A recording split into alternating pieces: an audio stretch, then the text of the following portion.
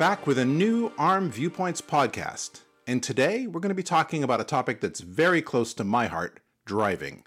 As an enthusiastic driver, I'm feeling really fortunate to be talking about how technology, in the form of innovations such as Advanced Driver Assistance Systems, or ADAS for short, and image signal processing are being used to make driving safer. I have two guests today that will drive this conversation in interesting directions without too many detours. With us are Graeme Voller, Senior Product Manager for Arm's Automotive and IoT team. Thank you, Geoff. Nice to be here. And Andy Hanvey, Director of Automotive Marketing, OMNIVISION. Thank you, Geoff. So before we get to our discussion, I should probably tell our listeners a little bit more about the technologies we're going to discuss. To start with, there's ADAS. It's a group of electronic technologies that assist drivers in both driving and parking. ADAS uses multiple cameras, for example, to provide surround view systems that use data from cameras around the vehicle to display information to drivers to help them make decisions while parking. Rather than just providing what you might previously have seen in your rearview mirror, ADAS shows drivers the full context of their surroundings. Then there's adaptive cruise control, which directly uses camera data to interpret the world around the vehicle and can make independent decisions for the driver about vehicle control, such as applying the throttle or brake. Drivers are increasingly depending on ADAS applications, such as collision avoidance, lane departure warnings, and automated emergency braking. And vehicles increasingly rely on cameras positioned around the car to enable many of these features. So where I'm going to start is looking at the importance of ADAS for the automotive industry. Maybe you can tell us a bit about how consumers are influencing ADAS technology development and how the automotive industry is responding. All right, thank you, Geoff. So the market for ADAS systems, it's a growing market. It's expected to continue to grow over the next 5 years. And camera systems are one of the most important parts of that. And it's moving away from being a luxury feature on the more expensive vehicles to a standard fit on the majority of the world's new cars. And some of this is being driven by regulation. Certainly, we've seen that with rear cameras being a regulatory requirement on vehicles for reversing. And so these functions that were typically something that was an option are going to become standard features. Now, what this is going to do is make the cameras a really key part of those systems. And for the vehicle compute, it needs to have the right information to make these decisions. And so as the cameras increase in number, there's technological advancements, putting pressure on the systems, the complexity and quantity of data to be processed, and the different types of outputs that are needed for the display to the driver, what we call human vision, and for machine vision, which is the ADAS functions of lane keeping assist and collision avoidance, etc. They all have really different requirements. And this leads to a lot of duplication of signals and cameras and additional compute on the vehicles. At a high level, I would say consumers do report high satisfaction and perceived benefit with these functionalities when the systems meet the expectations. If we look at the traditional ADAS camera, which is what we'd call front view, so basically it's a camera that looks at the front with different FOV or field of views. They typically capture images of the road or street signs or pedestrians, and depending on what use case you need to cover, this is then analysed by algorithms in supporting software, hardware, and triggers a response. A recent trend also is that ADAS cameras need to perform more than just the traditional machine vision task. And this is where you're adding in the human viewing functionality. So a good example of this could be, the traditional front view ADAS camera also needs to perform as a car DVR as well. So, Graeme, that brings us to your new technology related to automotive signal processing. Maybe you can tell us a bit about that. Yes, so Arm has a new image signal processor named Mali-C78AE. And it's part of our AE line of safety-capable intellectual property, and it's intended specifically for combined ADAS and human vision applications, as Andy just referenced, where the cameras that are primarily used for machine vision, those forward-facing collision avoidance, etc. type cameras, are also being used to display the driver in the surround view application during a parking. So this is a dual use, and it brings some technological challenges around how to do the image processing. In terms of making sure that you have the ability to use these cameras effectively and efficiently in both use cases. Mali-C78AE is an important element of specialized processing required for ADAS systems. In combination with Arm's Cortex-A78AE CPU and Mali-G78AE GPU, known as the 78s to those of us on the inside, it provides full ADAS and display vision pipeline. And this optimizes performance, minimizes power consumption, and provides a consistent approach to functional safety. C78 is designed specifically to address these human and machine vision applications, and it processes data from up to 4 real-time or 16 virtual cameras, and those are cameras where the data is streamed to memory and is then processed as required for either display or by the machine. So it's not a direct link between the camera and the display. And so these are all used for automated driving functions, such as lane keeping assist, as well as presenting that full surround view for the driver when parking. Clearly, you don't need to present to the driver while the vehicle's traveling at high speed and doing those automated functions, but they are needed to be high-quality images, accurate and timely for the driver when using them to maneuver the vehicle. Andy, it's clear that image signal processing is important, but how are you using it in your solutions today?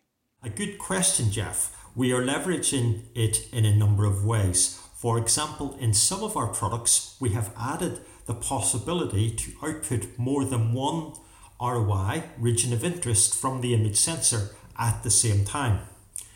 This has a number of motivations. One is to be able to process machine vision with one ROI and use another ROI for human viewing. Another motivation is that you can use both ROIs for different machine vision processing. In addition, we are able to support multiple color filter arrays, or CFAs. There is quite a wide range of them, including RGGB, RCCB, RGBIR, RYYCY, and each CFA has trade-offs.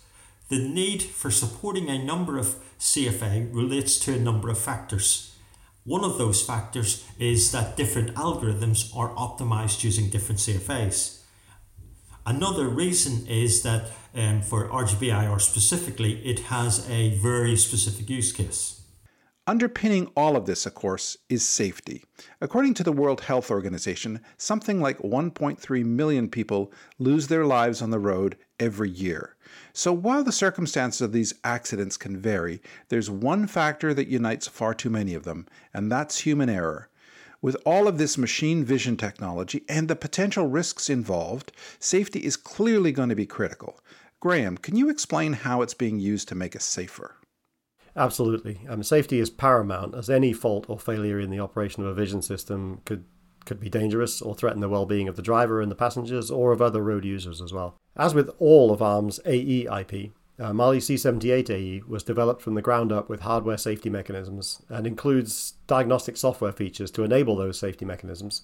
And this allows designers to meet the requirements of ISO 26262 ASIL B, Bravo, functional safety requirements. And those are driven by an industry guideline around how functional safety is applied to vehicle systems to protect both the occupants and other road users.